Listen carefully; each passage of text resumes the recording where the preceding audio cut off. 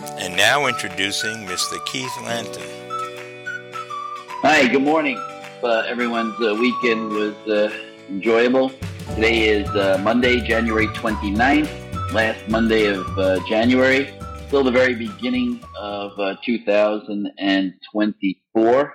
And this week there's going to be a lot of news that could give us a lot of insights into the rest of the year. So sometimes some weeks are more insightful than others.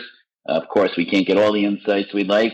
We've got a presidential election that remains uncertain, and we have all sorts of geopolitical events going on in the world, both in the Middle East, the Ukraine, Russia, and of course the U.S. Potentially getting further dragged into the conflict after the horrific events over the weekend in Jordan.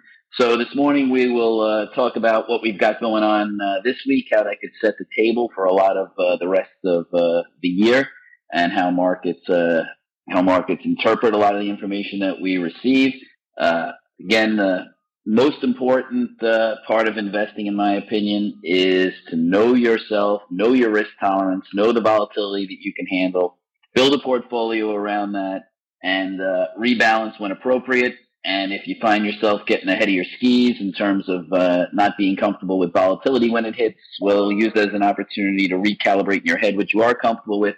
And when things get back to what I would call a more stable equilibrium, perhaps it's time to reassess the risk that you felt when things were getting really ugly in the marketplace. Right now, we're not in an ugly place, so sometimes we can feel overly positive or euphoric, so keep that in mind as well. When markets are approaching or hitting new highs every day, it's easy to get overconfident.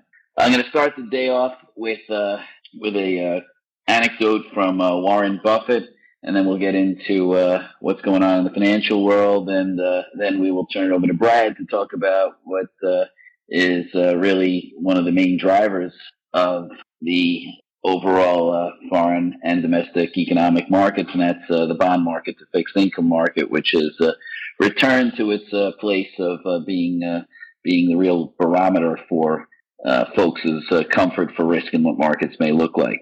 But first on this Monday morning, perhaps you've had a stressful Monday morning, hope not. But Warren Buffett had a quote that James Clear, author of Atomic Habits, shared a week or so ago. And this is on keeping your temper in check and not losing your cool, which is something that could happen on a Monday morning. So he said, "My good friend and hero Tom Murphy had an incredible generosity of spirit. He would do 5 things for you without thinking about whether you did something for him. After he was done with those 5 things, he'd be thinking about how to do the 6th. He was also an extremely able person in business and was kind of effortless about it. He didn't have to shout or scream or anything like that. He did everything in a very relaxed manner. 40 years ago, Tom gave me," meaning Warren Buffett, "one of the best pieces of advice I've ever received. He said, 'Warren, you can always tell someone to go to hell tomorrow. It's such an easy way of putting it.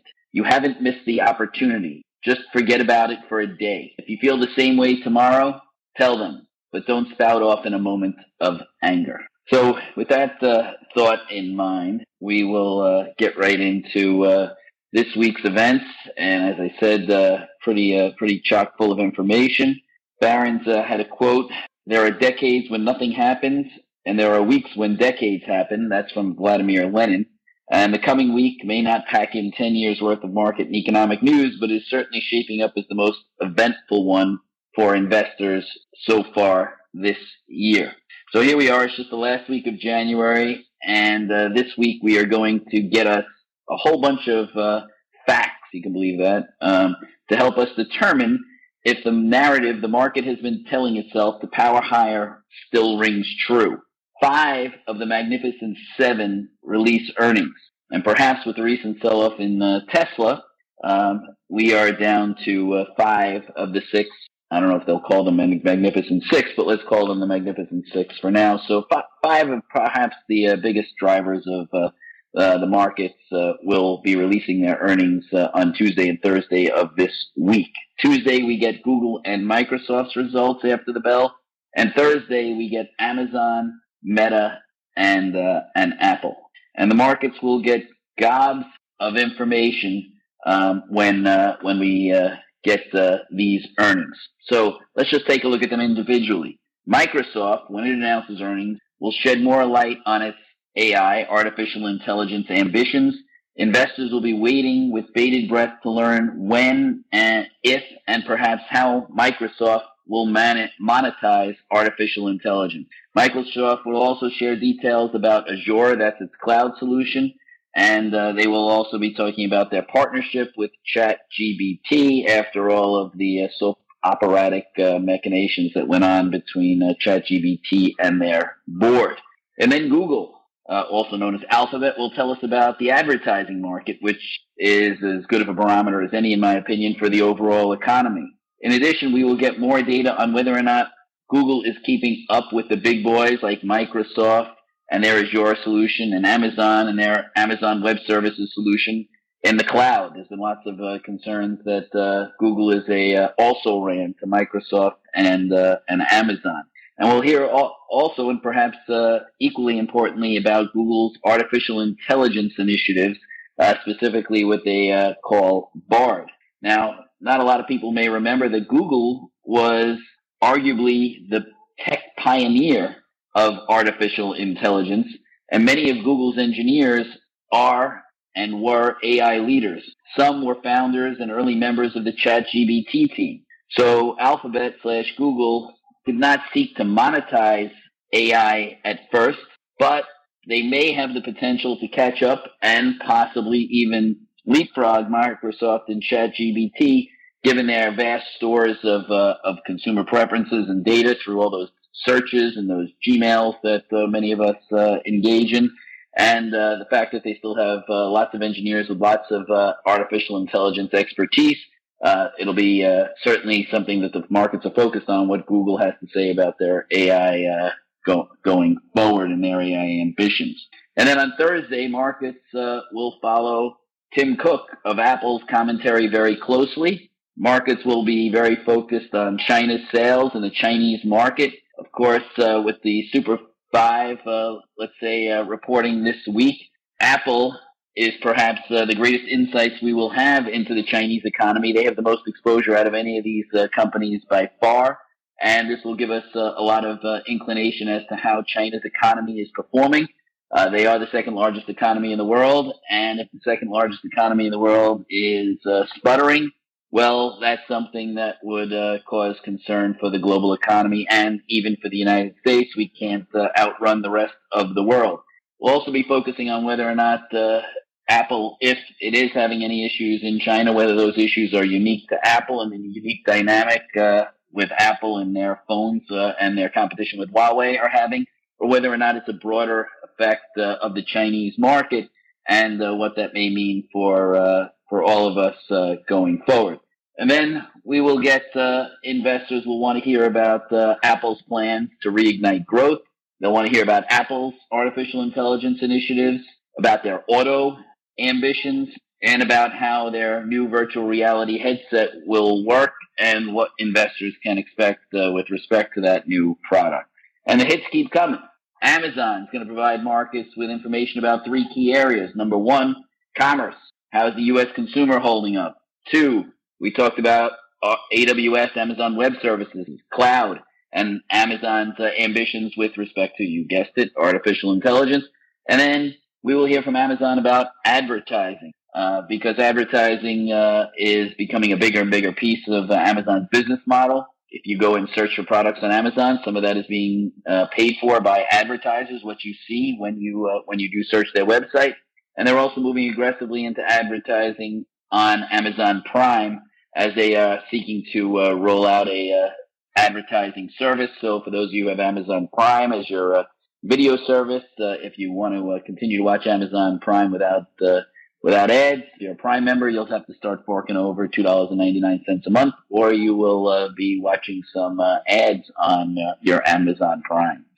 And then finally, Meta will announce earnings and give us insights into advertising like Google about their AI ambitions. And Mark Zuckerberg has been very talkative about how Meta is using artificial intelligence to fine-tune their algorithms and to improve their advertising results. and they'll let us know if Reels, which is their competitor to TikTok, is taking market share from TikTok, and if they are, how effective they are in taking that market share. So that's just the earnings this week. We got more. Then on Wednesday, we hear from the Federal Reserve. While no one expects a change in rates at this meeting, and there are no dot plots at this meeting, so we won't get that little golden nugget of information. What we will hear is the commentary from Jerome Powell, and he will give us his insights into the Fed's thinking, and he may share how realistic he thinks the market's expectations of 6 interest rate cuts are, what his outlook is for inflation, what's keeping him up at night. All of this could drive the market. And then more. We will hear from the one person that the Wall Street Journal over the weekend called the most important man in finance you never heard of. His name is Jack Frost, and he is the Assistant Secretary for Financial Markets. What a title. But what does he do? He sets the mix of U.S. government bonds that are going to be sold to investors and helps determine how much money that the government is going to raise and edit every quarter. So today, the Fed's Frost will announce how much the Fed plans to borrow in the next quarter. And on Wednesday, the Treasury will announce the structure of maturities for the next wave of Treasury auctions. And why is this so important? Well, you may remember that not too long ago, back in the summer, that the Fed came out with their borrowing needs, and they came out with their structure of how these bonds are going to be issued, and they were skewed towards longer-term bonds. And the market decided they didn't like this structure at all, and they felt that too many long-term bonds were being issued relative to demand, and interest rates went up significantly. Then come November, the Fed, perhaps learning a lesson from the summer, came out with the amount of money they were going to borrow, and they also came out with their term structure of rates, and lo and behold, they changed that term structure to weight things more towards the short end of the curve, meaning they were going to issue shorter-term maturities. Markets like that, and some would say that was what was one of the big catalysts for the drive down in rates that occurred in the beginning of November. That, along with some comments from Jerome Powell about the Fed being on hold for raising rates and possibly even consider to lower rates, put those two together, and you got a powerful move in the bond market to the upside and yields to the downside. So be lots of attention being paid to these two pieces of information from the Treasury this week. And then on Friday, we get the employment report. Now, keep in mind that the Fed's mandate is to keep inflation low and employment at full employment, whatever full employment necessarily means. Therefore, the jobs report is a key data point in determining Fed policy. Markets are expecting 175,000 non-farm payrolls to be created, which would be down from 216,000 last month. And the markets are expecting the unemployment rate to tick up to 3.8% from 3.7%. So that's what we've got to think about as we head into last week of January. So what do we have going on this morning? Well, right now we've got the futures very quiet ahead of all of this tremendous news flow we're going to receive this week. S&P futures are now down 2, Dow futures are down about 25, and NASDAQ futures are now up about 12 points this morning. So with that backdrop, Treasuries, which we might expect to be seeing a strong flight to safety bid after Iranian-backed militants killed 3 U.S. service members in Jordan and injured several others. And President Biden saying that this is seen as a significant escalation, and he has vowed to respond. The Senate Armed Services ranking member, Roger Wicker, called on the U.S. to strike directly against Iranian targets, according to CNN. But so far this morning, price action has indicated that the geopolitical worries, at least as we speak, are not top of mind for investors. I started to talk about the Treasury market. We are not seeing a strong flight to safety bid. We're seeing a muted flight to safety. And oil prices, perhaps the biggest indicator of what's going on in the Middle East, are lower this morning by about 25 cents, indicating, at least at the moment, that market participants are not overly worried about immediate disruptions to supply as a result of the rising tensions in the Middle East. 10-year yield is down 5 basis points to 4.11. 2-year yield is down 3 basis points to 4.33%. Overseas, equity markets in Asia, mostly on a higher note, with China's Shanghai Composite down about 0.9% on reports that a Hong Kong court has ordered the liquidation of the developer Evergrande, though there is some speculation the company will continue to work on unfinished projects in China. At one point, Evergrande was the largest by sales property developer in China, so significant. This has been a slow death, so to speak, but nevertheless a significant moment here with this bankruptcy. Japanese market and the Hong Kong market all up about 1%, and India was up about 2%. Gold's up about $11.50 this morning to 2028. And taking a look at the European markets, we are seeing mixed markets there. Germany's down a little bit. The FTSE in London is up a little bit, and France is unchanged. Taking a look at some of the news over the weekend, the Wall Street Journal reporting that the Fed is feeling pressure to lower interest rates amid falling inflation. It's significant that the Journal wrote that report because they do have some insights, some would say, into some of the minds and thinking of some of the Fed officials. New York Times is reporting that the U.S. negotiators are close to an agreement for Israel to suspend fighting for 2 months in exchange for Hamas releasing 100 hostages. Politico reporting that Nikki Haley is committed to stay in the Republican Party primary race through Super Tuesday on March 5th. President Biden saying that he supports border security and the Ukraine funding bill, but House Speaker Mike Johnson said the bill is dead on arrival. The bill would shut down the border to unauthorized immigrants if migrant encounters rise above 5,000 per day, according to the New York Times. Financial Times reporting that China regulators have curbed short selling, and the Wall Street Journal reporting that President Biden is expected to award billions in chip subsidies this week. The largest beneficiaries are expected to be Intel and Taiwan Semiconductor. So we'll see if that in fact is what takes place. Barron's talked about that the stock market since November has been celebrating good news, and they are concerned that it may not last. We've been getting earnings, and earnings so far this season have been hit and miss. The stock market, though, has been celebrating some good economic data. Last week saw fourth quarter U.S. GDP rise 3.3%, which was above estimates of 1.8%. And we've been seeing a surprise to the upside on GDP now for the past several quarters. And this has helped lift the market. Now, one thing to keep in mind with the new market mindset and with the expectation that inflation has fallen meaningfully, that bad economic news may no longer be good news for financial markets. We may have moved past that, maybe, where bad financial news might actually be, if we get it, might translate into markets moving down, not expectations that the Federal Reserve is going to lower rates, and that would be good for the market. That narrative may be facing an inflection point. Also, we're starting to see the yield curve starting to uninvert. And we may think, well, a steeper yield curve is something that is good news for stocks, but that's not necessarily the case. The stock market has dropped in 3 of the 8 times over the past 44 years when the yield curve uninverted after being inverted for at least 3 months, including 2 drops of 10% or more the following 12 months. It could even signal a possible recession, even though it doesn't look like one's likely at the moment.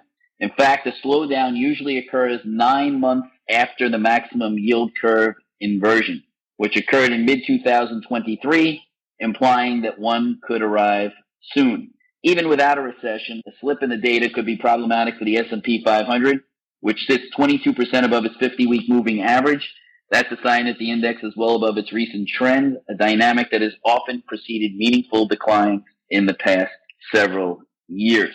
And then in the up and down Wall Street column, which was entitled How Rate Cuts Affect the Stock Market, depends on this one thing. And what the conclusion here is the one thing that it depends upon is, why is the Fed cutting rates? If the Fed is cutting rates to be preemptive, like it was in the 1990s, that is generally viewed as a positive, meaning that they are starting to see a slowdown and they cut rates. That has largely been a positive. On the flip side, in the 2000 era, post-2000, the Fed, when they have cut rates, it has been as a result of the economy already being in trouble, like in the early 2000s with the dot-com crash, and of course 2008, 2009 with the financial crisis, and then in 2020 with COVID. Those were all periods where after the markets had rate cuts and the markets continued to decline.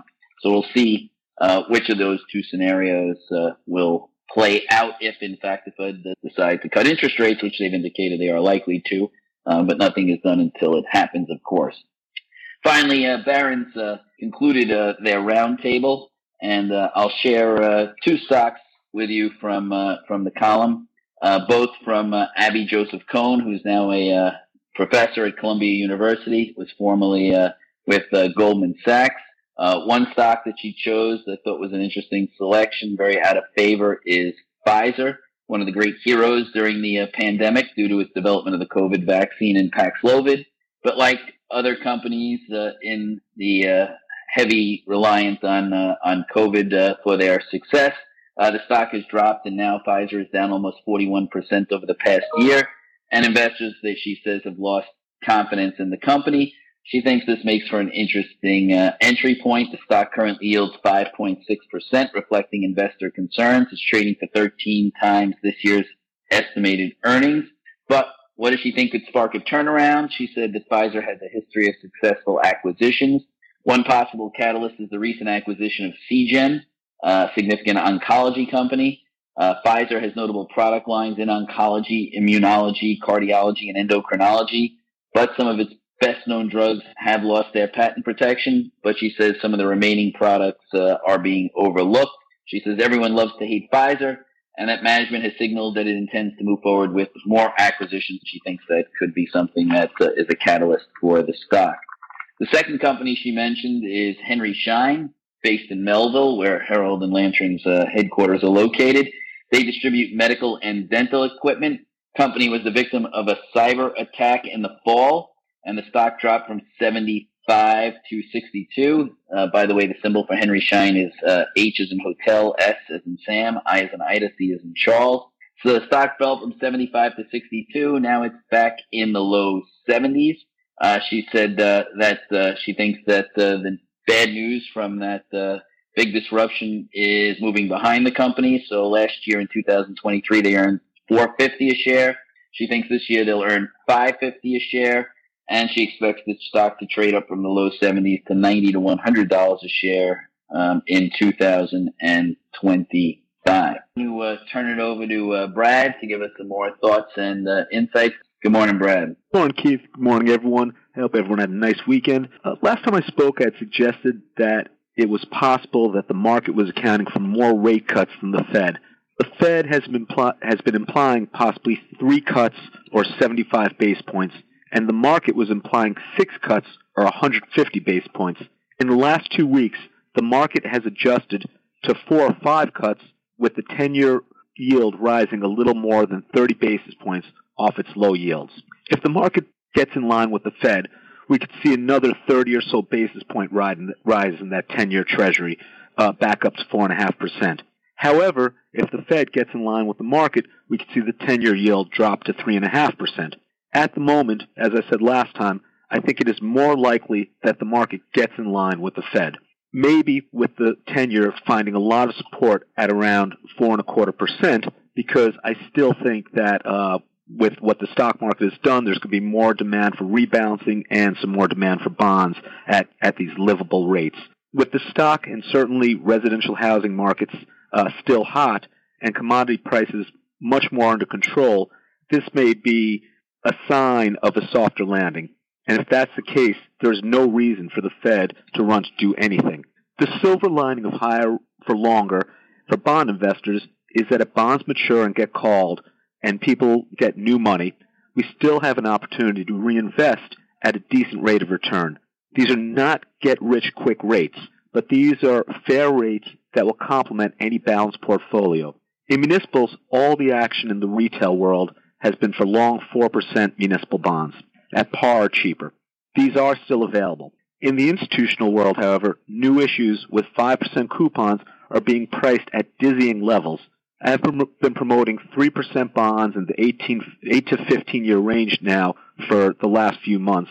I like these bonds. They're at deep discounts, and I still cannot comprehend the spread between these particular bonds with the 3% coupons and the bonds with the 5% coupons on an after-tax basis. So far, I've been wrong, but I've been at this game for a long time, and I feel that as issuance subsides and things normalize, as well as a little more retail demand comes back, which I have not seen much in January, these structures will tighten, and yields on 5% coupon bonds and 3% coupon bonds will become similar. And as long as we're in an even to up market, that means, in my opinion, that these 3% bonds are going to outperform the 5% bonds over the course of the year. And I'll hand it back to Keith. Thanks. Thank you, Brad. Thank you for listening to Mr. Keith Lanton. This podcast is available on most platforms, including Apple Podcasts, Spotify, and Pandora. For more information, please visit our website at www.heraldlantern.com. Opinions expressed herein are subject to change and not necessarily the opinion of the firm. Past performance is no guarantee of future results. The information presented herein is for informational purposes only and is not intended to provide personal investment advice. It is important that you consider your tolerance for risk and investment goals when making investment decisions. Investing in securities does involve risk and the potential of losing money. The material does not constitute research, investment advice, or trade recommendations.